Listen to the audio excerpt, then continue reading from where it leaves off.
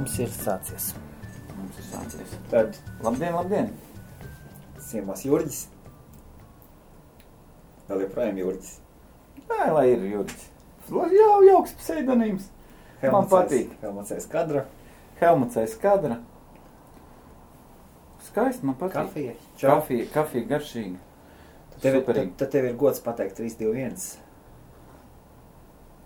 3, 2, 1. Atkal esam ciemos pie Helmuta. Helmuts kaut ko teiks? Helmuts šodien mazrunās vispār. Šodien mums ir tēma. Jurģis ir autobusu šofers. Jā. Turpinām mēģināt dažādus arodus. Cilvēks vienmēr meklē savu komforta zonu. Visi grib, lai vairāk maksā un lai mazāk būtu jāstrādā. Par atbildību tas tāds garš diskutējums jautājums. Bet viennozīmīgi autobus tā ir atbildība, tie cilvēki, tās cilvēku dzīvības. Kamēr tu skaties visu no malas, tikmēr liekas, jā, skaisti. Bet tad, kad tu tiec tai dārzā iekšā un drusciņu viņu pakustini to skudru pūzni, tad tu redzi, kas tur nāk ārā. Pats kā darbs fantastisks. Neviens sliktu vārdu nevar pateikt. Skaistākais, jaukākais darbs, ko es esmu darījis līdz šim. Izņemot ceļus būvēt. Tas bija smags, netīrs, karsts darbs, bet skaisti pastīties rezultātus joprojām. Tur, kur tu esi to ceļu jaunu uzbūvējis, un kad viņš joprojām pēc 5 gadi ir jauns un skaists, un bez bedrēm un nesabojāts, tas ir tas mazais gandarījums. Autobusam, principā tādu, kādu jūs mani redzat, tāds arī dodos uz darbu. Tīrs, skaists, smaidīgs, labā noskaņojumā vienmēr. Gandrīz, ja ne katrā reisā, tad katru nedēļu es atceros, kamēr gāju autoskolā. Braukšanas testi, tas nav tāpat kā vieglai mašīnai, tas ir ļoti, ļoti skaisti sit pa kabatu, visi, kas tam izgājuši cauri, ļoti labi zina. Tas ir dārgs prieks, braukšanas apmācības autobusam. Un tagad es braucu reisā, es vienkārši kaifoju, baudu savu darba vietu, darba laiku. Un atceros, tad, lai es iemācītos, es atdevu daudz naudas, tagad es braucu, kaifoju, un man vēl par to samaksā. Ok, tu esi pilsētas autobusu? Nē. Uzreiz nē. Pilsētas autobusus varēju paņemt jau daudz agrāk. Nepatīk man tā burzma. Tev jāmācās maršruti, tev ir diezgan strikts grafiks, katrā pieturā laiks, cikos tev jābūt plus mīnus laikam 3 minūtes. Pastāst par savu darbu. Tad tu sanāk strādāji uz fūrēm? Negluži fūru. Fūra bija mazliet Norvēģija, kas arī deva savu pieredzi un paldies, jo ir draugi. Tad nodarbojas ar smagiem pārvadājumiem, pēc tam aizgāja atpakaļ uz picām. Uz picām, no kurām joprojām neesmu aizgājis prom. Joprojām neesi aizgājis? Nē. Pietiekami dzīve ir iemācījis, ka nevajag lekt uz grābekļiem. Un tiesības visu laiku kabatā, tad kāda kategorija tev ir? Izņemot motociklu. Tātad? B kategorija vieglās automašīnas. C kategorijā mums ir... Pēc Lielbritānijas standartiem, jā? Pēc Eiropas standartiem. Jā, pēc Eiropas, labi. Viņi neko neatšķirās. Izņemot Skandināviju un Ameriku un Austrāliju, kam ir drusciņi lielāki tie limiti. Ok, tad B, C? B, C tas ir, tā var būt smagā mašīna līdz 40 tonnām, bet tā ir vienā gabalā mašīna.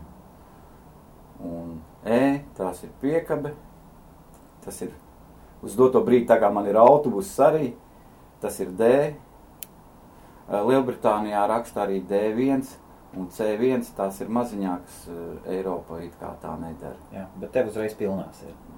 Pilns komplekts no viena gala līdz otram galam, kas pēc jaunās direktīvas jau 2 gadus. Ok, rupi sakot, cik tas izmaksāja? Nu, tev bija pirms tam B vienkārši, B. Tev bija pirms tam B, apmēram, kā tas bija kā 2 gadi atpakaļ, jā? Nu, jau būs vairāk. 3 gadi. Cik tev apmēram rupi rēķinot izmaksāja? Neieskaitot to, ka es to mācību laiku nestrādāju, jā. Tīri tikai pati dzīvošana, skola, braukšanas un pārējie blakus dokumenti, kas ir tur medicīniskā jābūt. Un tas bija viss Latvijā kārtots, jā? Tas viss tika Latvijā. Man sanāca uz 2000 mārciņām. C kategorija. Un cik ilgi tev vajadzēja cīnīties tā īsumā, lai nokārtot? 2,5 mēnešu C kategorija bija visilgāk.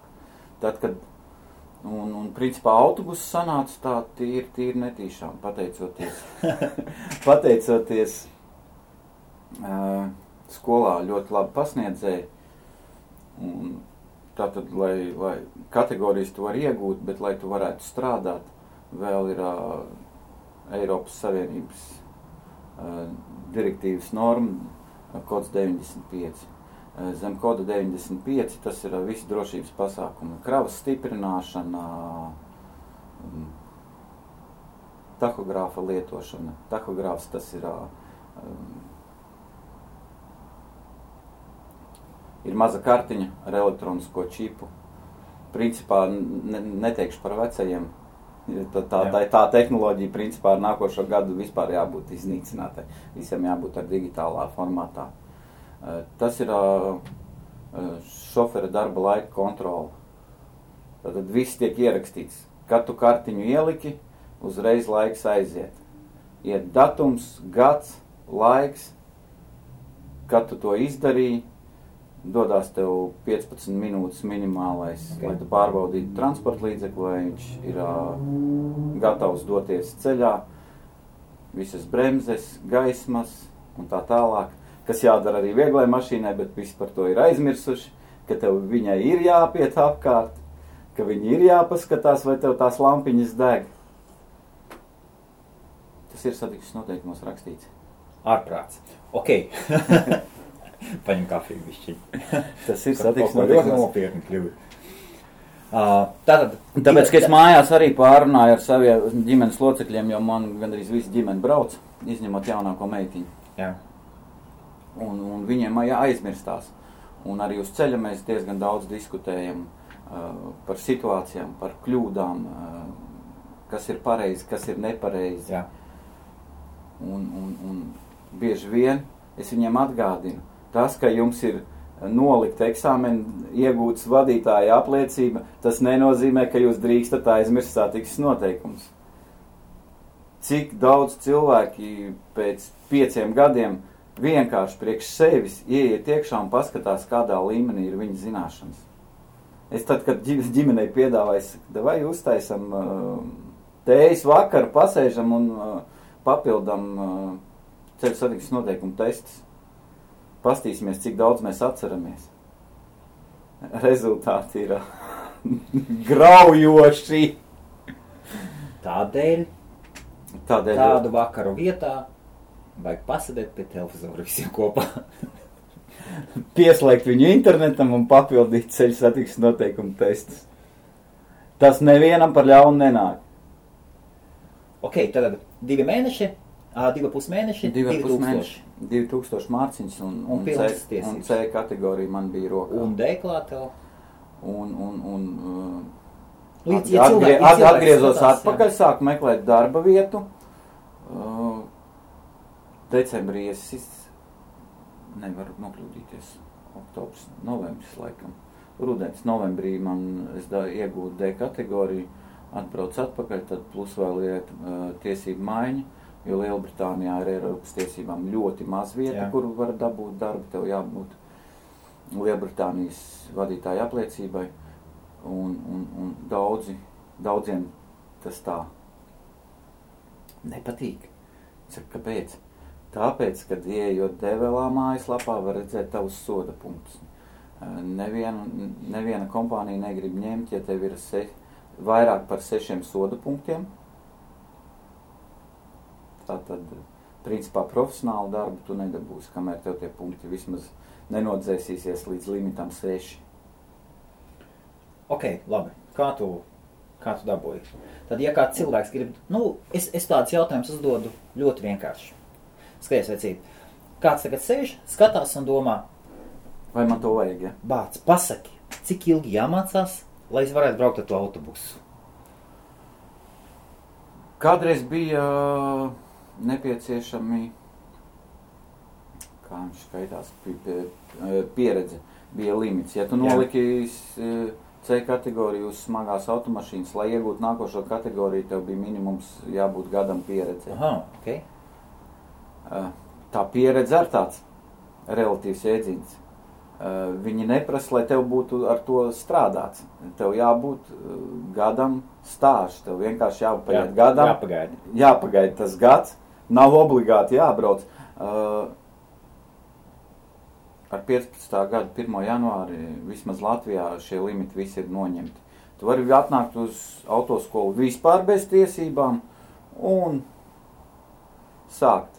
Noliec B kategoriju, tikko tava apmācība ir beigusies, vadītāja apliecība iegūt, uzreiz ej uz nākošo grupu, atkal liec nākošo kategoriju, un tā, kamēr tev būs pilns komplekts. Bet, laikam, mēneši 8 tas aizņems. Un diezgan daudz naudas. Un ja B kategorija ir cilvēks? Tad cilvēks var piesakies autoskolā un... Tad cik ilgi? Man aizņēma 2,5 mēneši. Tas ir, lai būtu C un D? Lai D kategorija... Piemēram, ko tu man pateiktu? Piemēram, es gribu tagad aizbraukt uz Latviju, es gribu nokārtot C un D. Cik man aizņemtu? Apmēram. Tātad ar vidēji 2,5 mēneši katrai kategorijai. Aha. Lūk arī atbild. Katrai kategorijai 2,5. Diezgan laiks. Tā kā man uz darbu nebija jāiet, es nepabeidzu par to, ka tas autobus man sanāca netīšām. Vasarā es sāku. Rudenī, novembrī es iegūtu to C kategoriju, un nākošā gada vasarā bija piedāvājums, jo visu laiku meklēju, kur paņems bez pieredzes.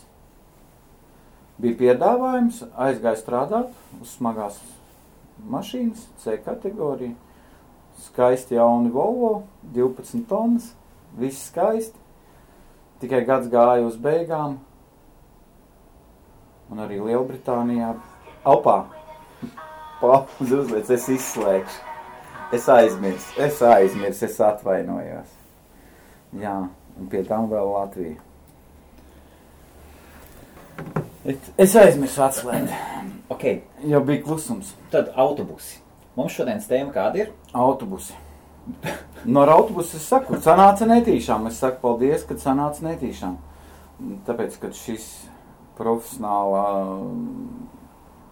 Tas 95. kods arī ir tas, ka tu esi profesionāls. Aha. Strādājos uz tās C kategorijas, un gads gāja uz beigām, un arī Lielbritānijā gadam beidzoties. Nepateikšu precīzi, kurš tas gads bija. Es nesagatavojies.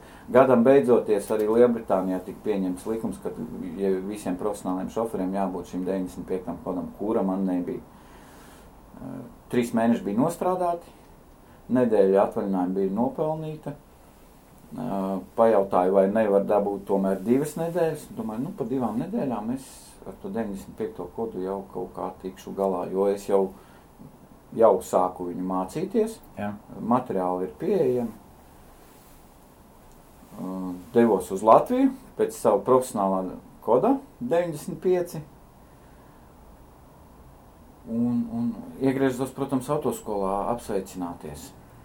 Un autoskolas pasniedzējs, viņš saka, Nu, tu saproti, situācija ir tāda, ka smagai mašīnai priekš tam, lai tu noliktu eksāmenu ir jāliek CSDD uz datora. Jā. Jaunajiem šoferiem, vecajiem šoferiem tur ir mazliet atlaides, un tur viss ir savādāk. Kur ir iegūši vadītāja apliecību līdz 95. gadam. Es varu nokļūdīties ar cipariem, to visu var internetā atrast. Viņš saka, cik daudz tu gribi mācīties? Uz smagās automašīnas testā ir 1200 jautājumu, autobusam ir tikai 550. Izvēlies, ko vēlies. Jā. Nu, es tāds gribēdams būt viltīgs, kāpēc man jāmācās tik daudz, ja var mācīties mazāk. Bet pie tam tad ir jāiegūst šī autobusu kategorija. Viņi skaitās pat augstākā kategorija, un tātad viss, kas tev nāk klāt, piekabe 95. attiecās arī uz visām pārējām kategorijām. Nu, tā es to iestājos autoskolā un mācījos savu 95. kodu, gāju uz autoskolu, braucām ar autobusu, mācījāmies braukt, un tad kolēģi saka, nu ja jau tu tā, tik daudz, tev pietrūks tikai viens burtiņš, tev pietrūks tās piekabes. Viņš saka, viss ir jau labi, viss ir skaisti, bet tas ir tas pats, kas jaudīgs dators bez interneta. Nu, uzreiz pieteicos vēl vienai grupai.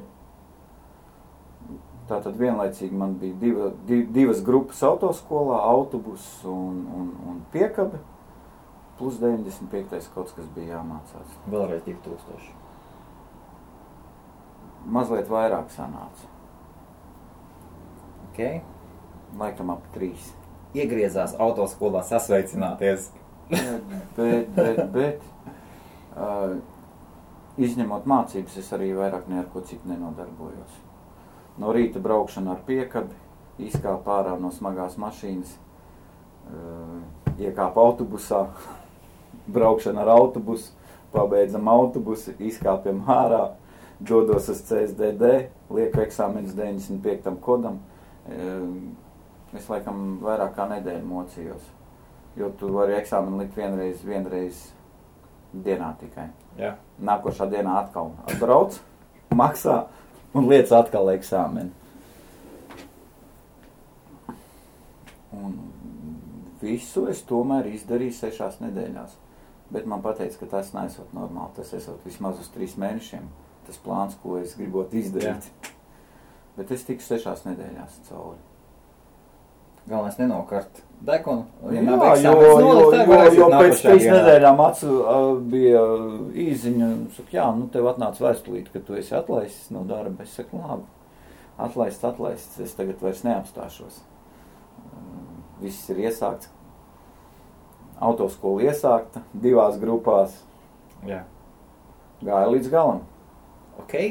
Un tad ar dažādām pārmaiņām, tad bija picu izvadāšanas, un kā tu iekļuvi autobusos?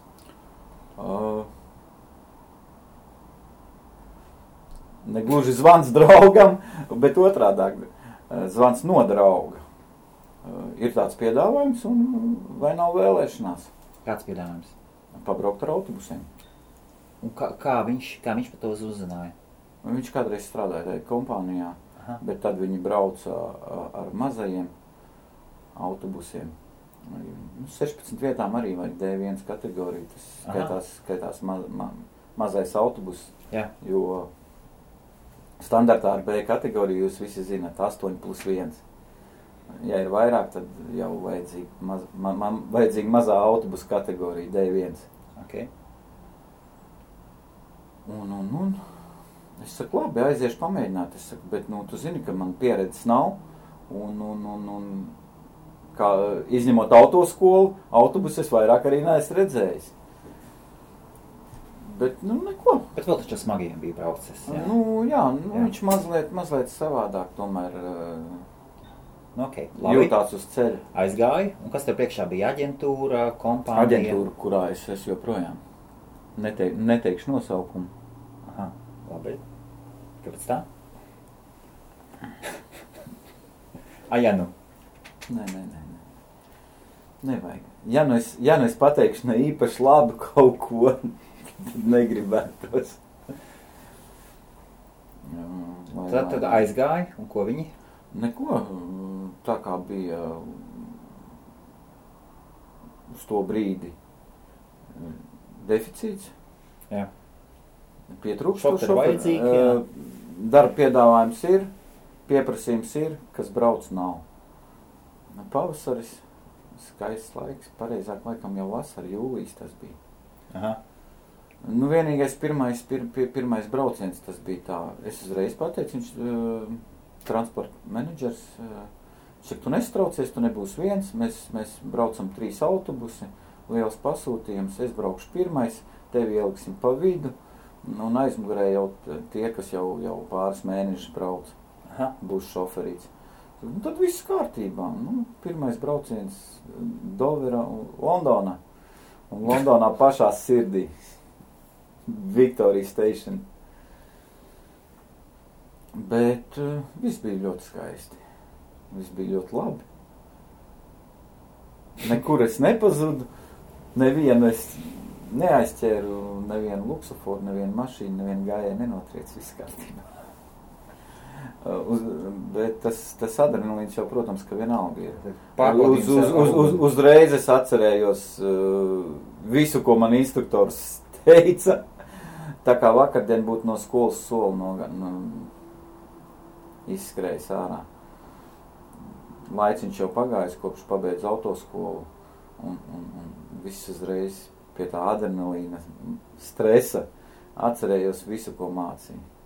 Kā pareizi izbraukt, lai neko neaizķertu. Nu, tā joprojām es braucu. Tikai, kaut kā. Tikai vairs ne uz Londonu. Nē, Londona arī. Londona tas jau vairs nav pats briesmīgākais. Taču Helmut zini, kāda laukos te ir brīnišķīgi ceļi. Tur jau viegli nevar izbraukt. Nesen bija skolnieks vedām uz laukiem, uz fermu. Un tad, kad es paskatījos, it kā Maidstone baigi labi mājas, apkārtni daudz maz zinu, viss būs kārtībā, un tad es skatos, es taču te braucu, vedu kādam picu, un tad es šausminājos ar savu mazo vieglo mašīnīti, un tagad es ar autobusu tur braucu, tad tā arī ir, ka tu iebrauc, un principā pretīm nākošās mašīnas visas tu dzen atpakaļ. Jo es iebraucot ar autobusu, tie krūmi, kas ir gar malām, spoguļi viņus glauda. Viss. Uz abām pusēm? Uz abām pusēm. Garām paspraukties varbūt kājām gājies. Varbūt. Nu, tad atkal ir satraukums, adrenalīns. Ja būs asāks līkums, tad tu tur arī iesprūdīsi. Un kā maksā? Varēja būt labāk. Ok. Vienmēr var būt labāk. Cena nav tā labākā. 9 mārciņas ir stundā. Ir bijuši pa šo laiku arī labāki piedāvājumi. Bet tie ir atkal maršruti. Noteiktie maršruti. Jā. Turists tomēr vadāt ir patīkamāk. Katreiz tev mainās galapunkts. Pie reizes var arī pats apskatīties.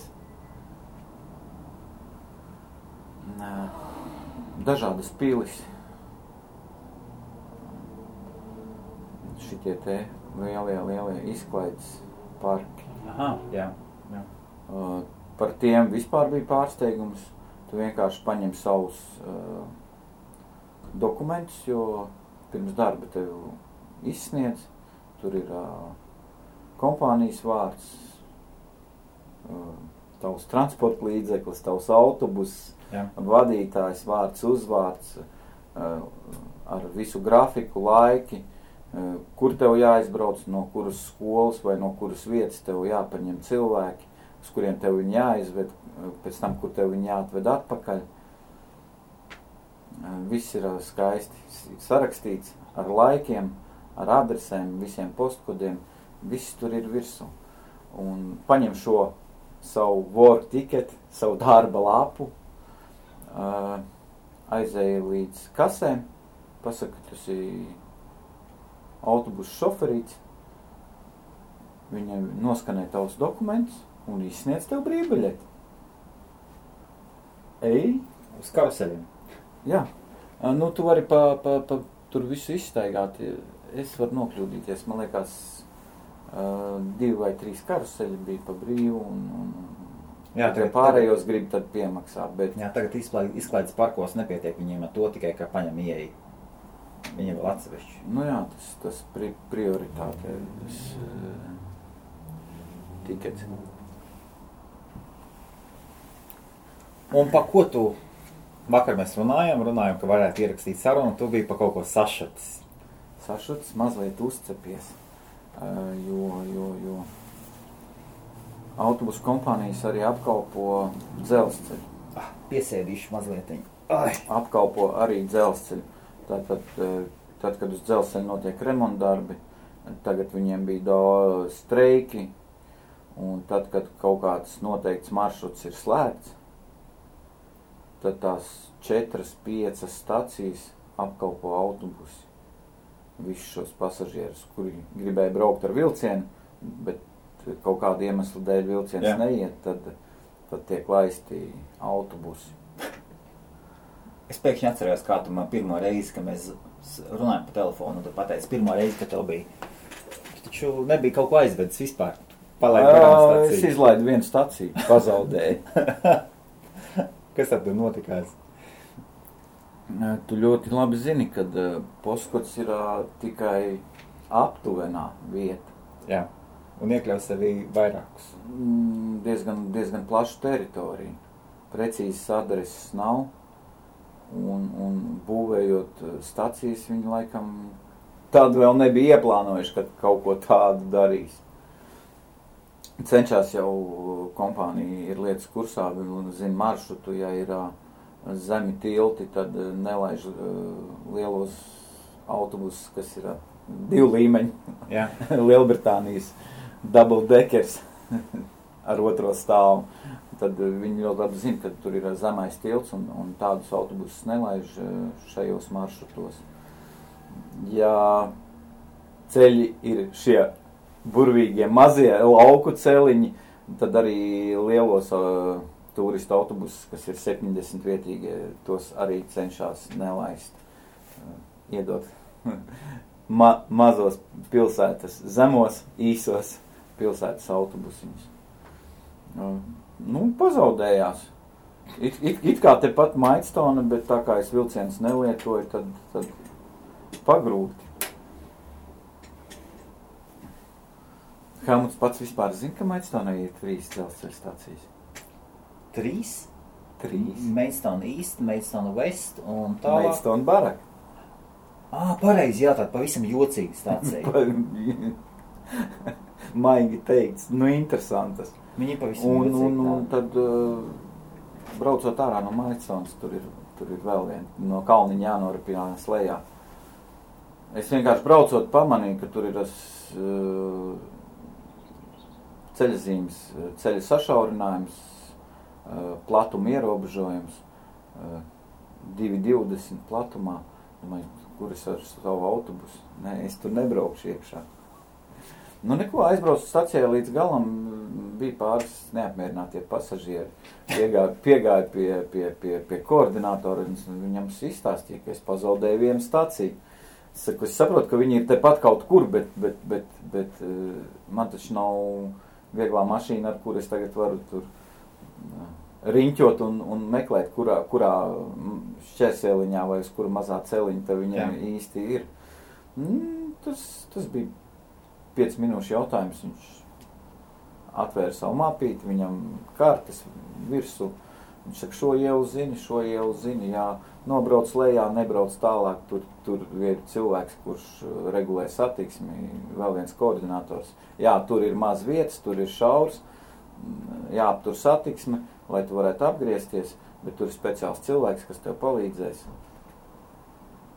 Saprati, kur jābrauc? Saprati, viss. Nākošā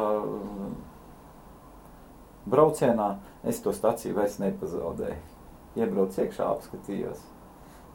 Bija speciāls cilvēks, kurš palīdzēja.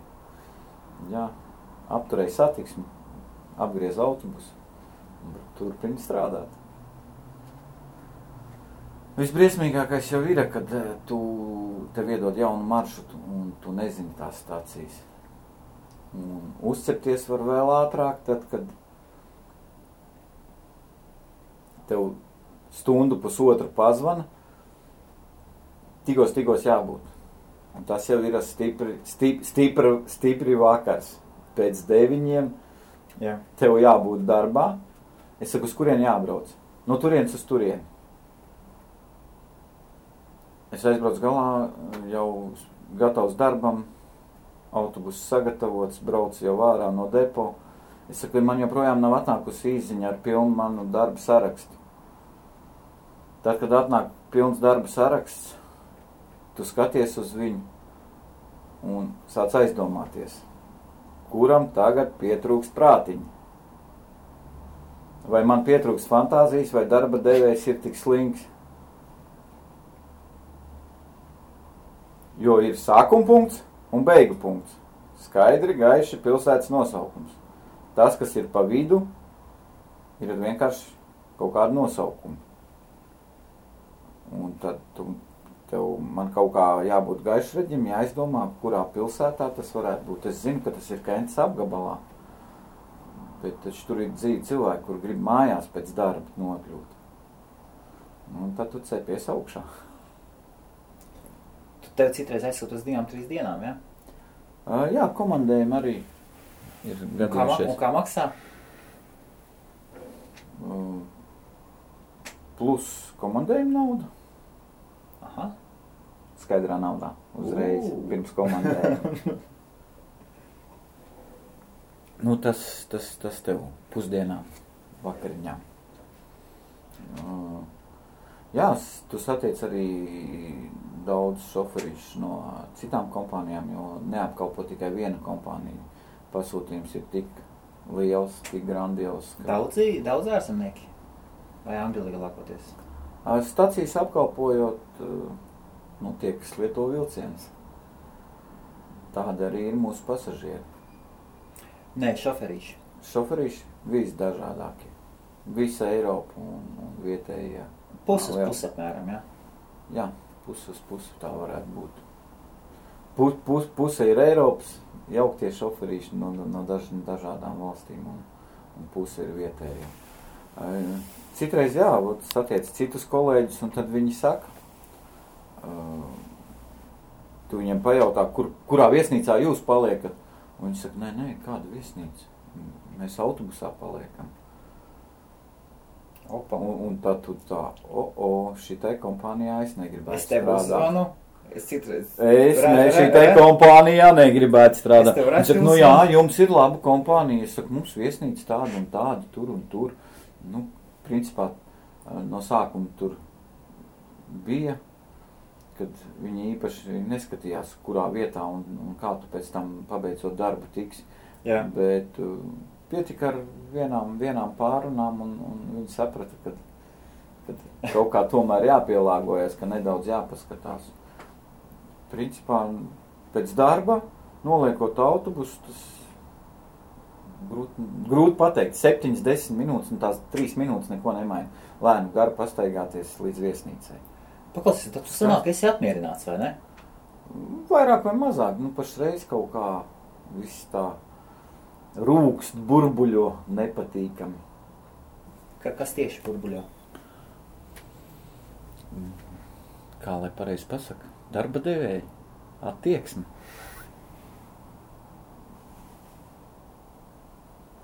Man stundu jābrauc līdz depo, lai paņemtu autobusu, un 3,5, 4 stundas darba apjoms. Bet tev par to maksā? Helmut, stundu es braucu uz darbu, man degvielu, man stundu neviens neatmaksā. Ok. Pēc tam es paņemu depo savu autobusu. Bet tikko tu ierodies depo, tev viss jau sākās? Sākās. Bet es nostrādāju 3,5 stundas, pēc tam viņu nolieku atpakaļ un atkal stundu braucu uz mājām. Nu labi, stunda uz mājām, stunda no mājām, stunda uz darbu un stunda no darba, tev netiek apmaksāta. Protams, ka nē. Aha. Tālu, kur tev atrodas tas depo? Tur pie jūras. Opa, es biju domājis tepatās pēc tam. Nē. Bet kā tu tagad pati galvenā sajūta? Tu esi ticis uz autobusiem, jūt, ka ir atvērušās durvis tādas, kas ir... Tu esi kļuvis par to saucamo professional. Tas ir tāds skilled cilvēks ar prasmēm. Ja tu aizēji uz citu vietu, ja tu aizēji prom no darba, tad ir cita kompānija, kurai tavas prasmes jau būs vajadzīgas. Laikam vēl drusciņi par īsu, bet, principā, laikam pusgads tūlīt būs. Tad pusgads jānobrauc no sākuma, ja? Tūlīt jau būs. Gribētos novilkt līdz gadam. Jā. tad jā. Jo, teiksim, gads tomēr jau skaitās tev tā pieredze, ir tev tas experience. Ok, pelni labāk nekā picās. Galu galā, ka visi paņem nost. Rezultātā? Jā, rezultātā. Minus ceļš vēl. Tev vēl ceļš turp atpakaļ degvielu. Apmēram tas pats? Apmēram tas pats. Stress mazāk, vairāk? Vairāk. Vairāk stresa autobusā? Jā, protams. Un, ja salīdzini kā fabrikā sanāca vairāk? Nē. Fabrikā it kā tā un tā var daudz pasmieties, bet, ja normāli strādā, tā kā tās sanāk. Kā vietā šāpām? Jā, kā kurā vietā, redz, fabrikā tu vari strādāt tās 12-15 stundas. Uz autobusa ir šis 95. kods, kurš neatļauj tev 72 stundas nedēļā strādāt. Tīrs rokas, tīrs bikses. Zem autobusa taču nav jāliek, ja kaut kas salūst. Nē. Ir gadījies? Ir gadījies, protams. Salūst, ja? Tad līdi zem autobusa pats, vai ne? Nē. Mēģināju aizstūrēt vismaz līdz, ja ne līdz drošai vietai, tad vismaz tur, kur es neizveidošu totālu sastrēgumu. Okay, tā, lai lēnām, bet var mani apbraukt. Pirmais bija, protams, pasažieru drošība. Jā. Man paveicās, jo kaut kādas 30 metrus uz priekšu bija šis turisma apskates vietas, objekts, taciņa. Tad visi pasniedzēji piepalīdzot, bērni tika evakuēti no autobusa. Jā. Un aizgāja apskatīt turismu vietu un gaidīt kaut kādas palīdzību izmaiņas. Jā. Atsūtīt citu autobusu, vai ne? Pa priekšu atbrauc trafika oficieri, palīdzēt man organizēt ceļu satiksmi. Parunāties.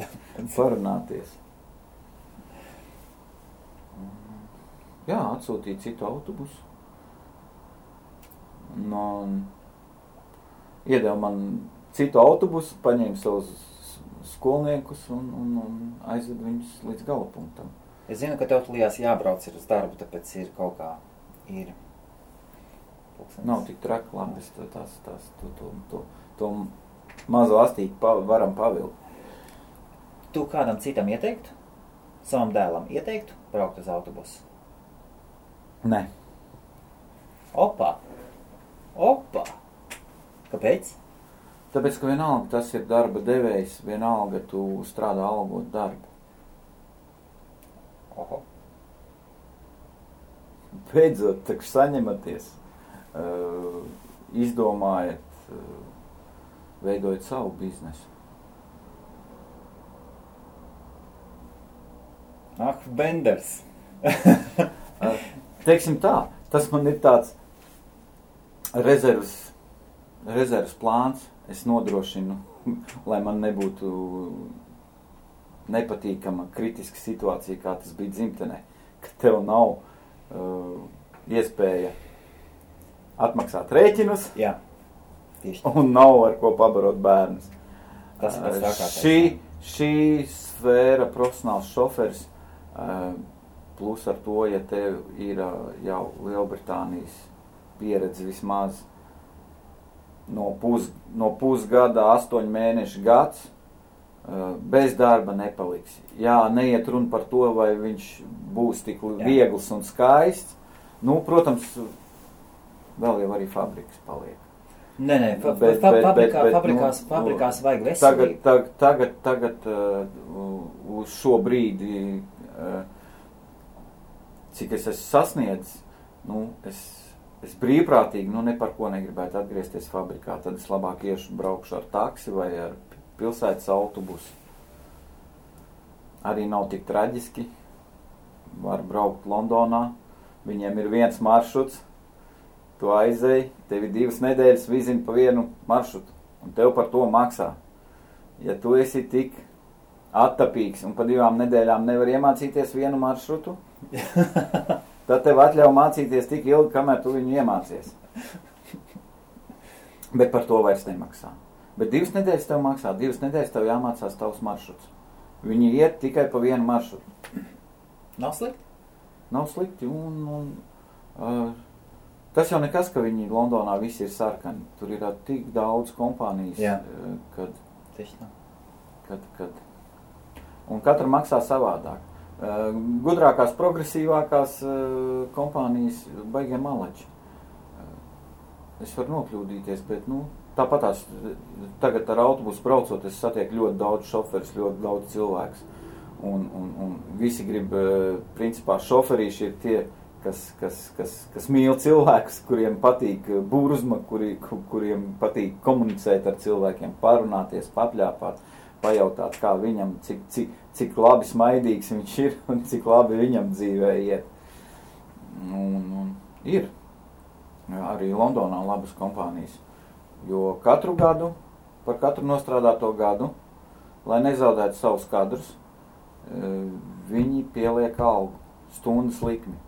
Gadu nostrādāja, tavs stundas likmi pieaug. 3 gadu nostrādāja, par katru gadu tev tiek paceltas stundas likme. Un līdz ar to sanāk, ka tu nostrādājot pat 3 vai 4 gadus, tu negribi mainīt kompāniju. Pie tam tu, ja esi iemācījies visus maršrutus, visi jau zini. Katru apmalīti. Katru apmalīti. Katru jautro vietu, kur jāuzmanās. Nu, adrenalīna un stresa pietiek. Bet tas nav fabrikā tev tā līnija, tās kastes un tas vienmuļais darbs. Pacēli, ieliki, saskaitīji. Mainās cilvēki, mainās vietas, viss mainās. Un man strādājot šo algoto darbu, neviens nav teicis, ka es nevaru mēģināt nodarboties ar savu uzņēmējdarbību. Tu vēls. Paklausies, tu par savu uzņēmējdarbību mums vēlāk pastāstīsi, ja? Tu esi kaut kur iesaistījies. Jā. Bet tev no sākuma jāatbrauc ir uz Latviju, jāatbrauc atpakaļ. Pavisam noteikti. Tad būs ko parādīt, būs ko izstāstīt. Ok. Savmāc. Un daudz maz vairāk kaut kā ar mani rēķinās tagad. Tiksim, pieteikt brīvdienu vai atvaļinājumu, vai ja es ne īpaši labi jūtos. Šis darbs ir tas, kurus var pateikt, ka es nejūtos īpaši vesels, un labāk es šodien atteikšos no darba, no reisa, jo man jāuzņemās tā atbildība par tiem dzīvajiem cilvēkiem. Ir iespējams tikt uz līgumu kaut kur? Jā, uzreiz piedāvāju. Tāpat aģentūra vai kaut kas cits? Viņiem bija pasūtījums, es varu nokļūdīties, bet vienu cilvēku viņu uzreiz pavisam noteikti gribēja uz pilnu laiku, uz pilnu kontraktu, pat taisno uz kompāniju. Man uzreiz piedāvāja, kad vienu cilvēku viņi grib, vai tu iesi. Un es tā uzreiz uz grābekļiem lekt negribēju, jo, jā, es tajā autoskolā biju. Jā, darbs skaists, bet tu nezini, ar kādiem zemūdens akmeņiem tev būs jāsaskarās. Vēl neizbrauc, jau piedāvā kontraktu. Tas parāda, ka šoferi ir nepieciešami. Tad viņi ir nepieciešami. Šī niša... Ko tu pateikti cilvēkam, kas apsver šoferu darbu, autobusu šoferu darbu? Ko tu viņam ieteiktu? Nepieņemt šo lēmumu tiem, kam nepatīk braukt. Jo man bija kolēģis, kurš gāja uz darbu sakostiem zobiem. Un viņam prasa, kāpēc tā? Viņš saka, man nepatīk braukt, man riebies braukt. Bet kāpēc tu brauc? Nauda! Okay. Man patīk braukt un ja es nebraucu, tad man kaut kas pietrūkst. Tad man dzīve nav piepildīta. Tāpēc man tas sagādā baudu, prieku, relaksu. Ja kāds grib, pavisam noteikti to var darīt. Jārēķinās ar izdevumiem, bet bez maizītes jūs un bez darba, es nezinu, tuvākos 10-15 gadus noteikti laikam, ka nepaliksiet bez. Kāds novēlījums latviešiem? Latviešiem? Jā. Beidzot čīkstēt, paceļat savus dibenus un kaut ko darat. Ne valdība, ne kāds cits, ne jūsu draugi, neviens jūsu vietā neko neizdarīs. Tikai jūs paši. Tu jau vecīt tā uzbrauc, it kā neviens šeit neko nedarītu. Tie jau, kas neiet runā, šeit atbraukuši, viņi jau kaut ko dara. Tu, Helmut, vienkārši jau esi citu līmeņu cilvēku apkārt tevi. Tu sen neesi bijis fabrikā un neesi paskatījies uz šiem skābajiem ģīmīšiem, uz šiem čīkstuļiem, kuri atbrauc pakaļ, kaudzēja naudas, kur te birst no gaisa, kur te nekas nav jādara. Tā nav, draugi. Joļģis uz sprāģi. Viss būs kārtībā. Ejiet uz saviem mērķiem, izturību, mīliet savus tuvos, un viss būs labi. Visu jauku līdz nākamajai reizei. Čau, čau. Čau, čau.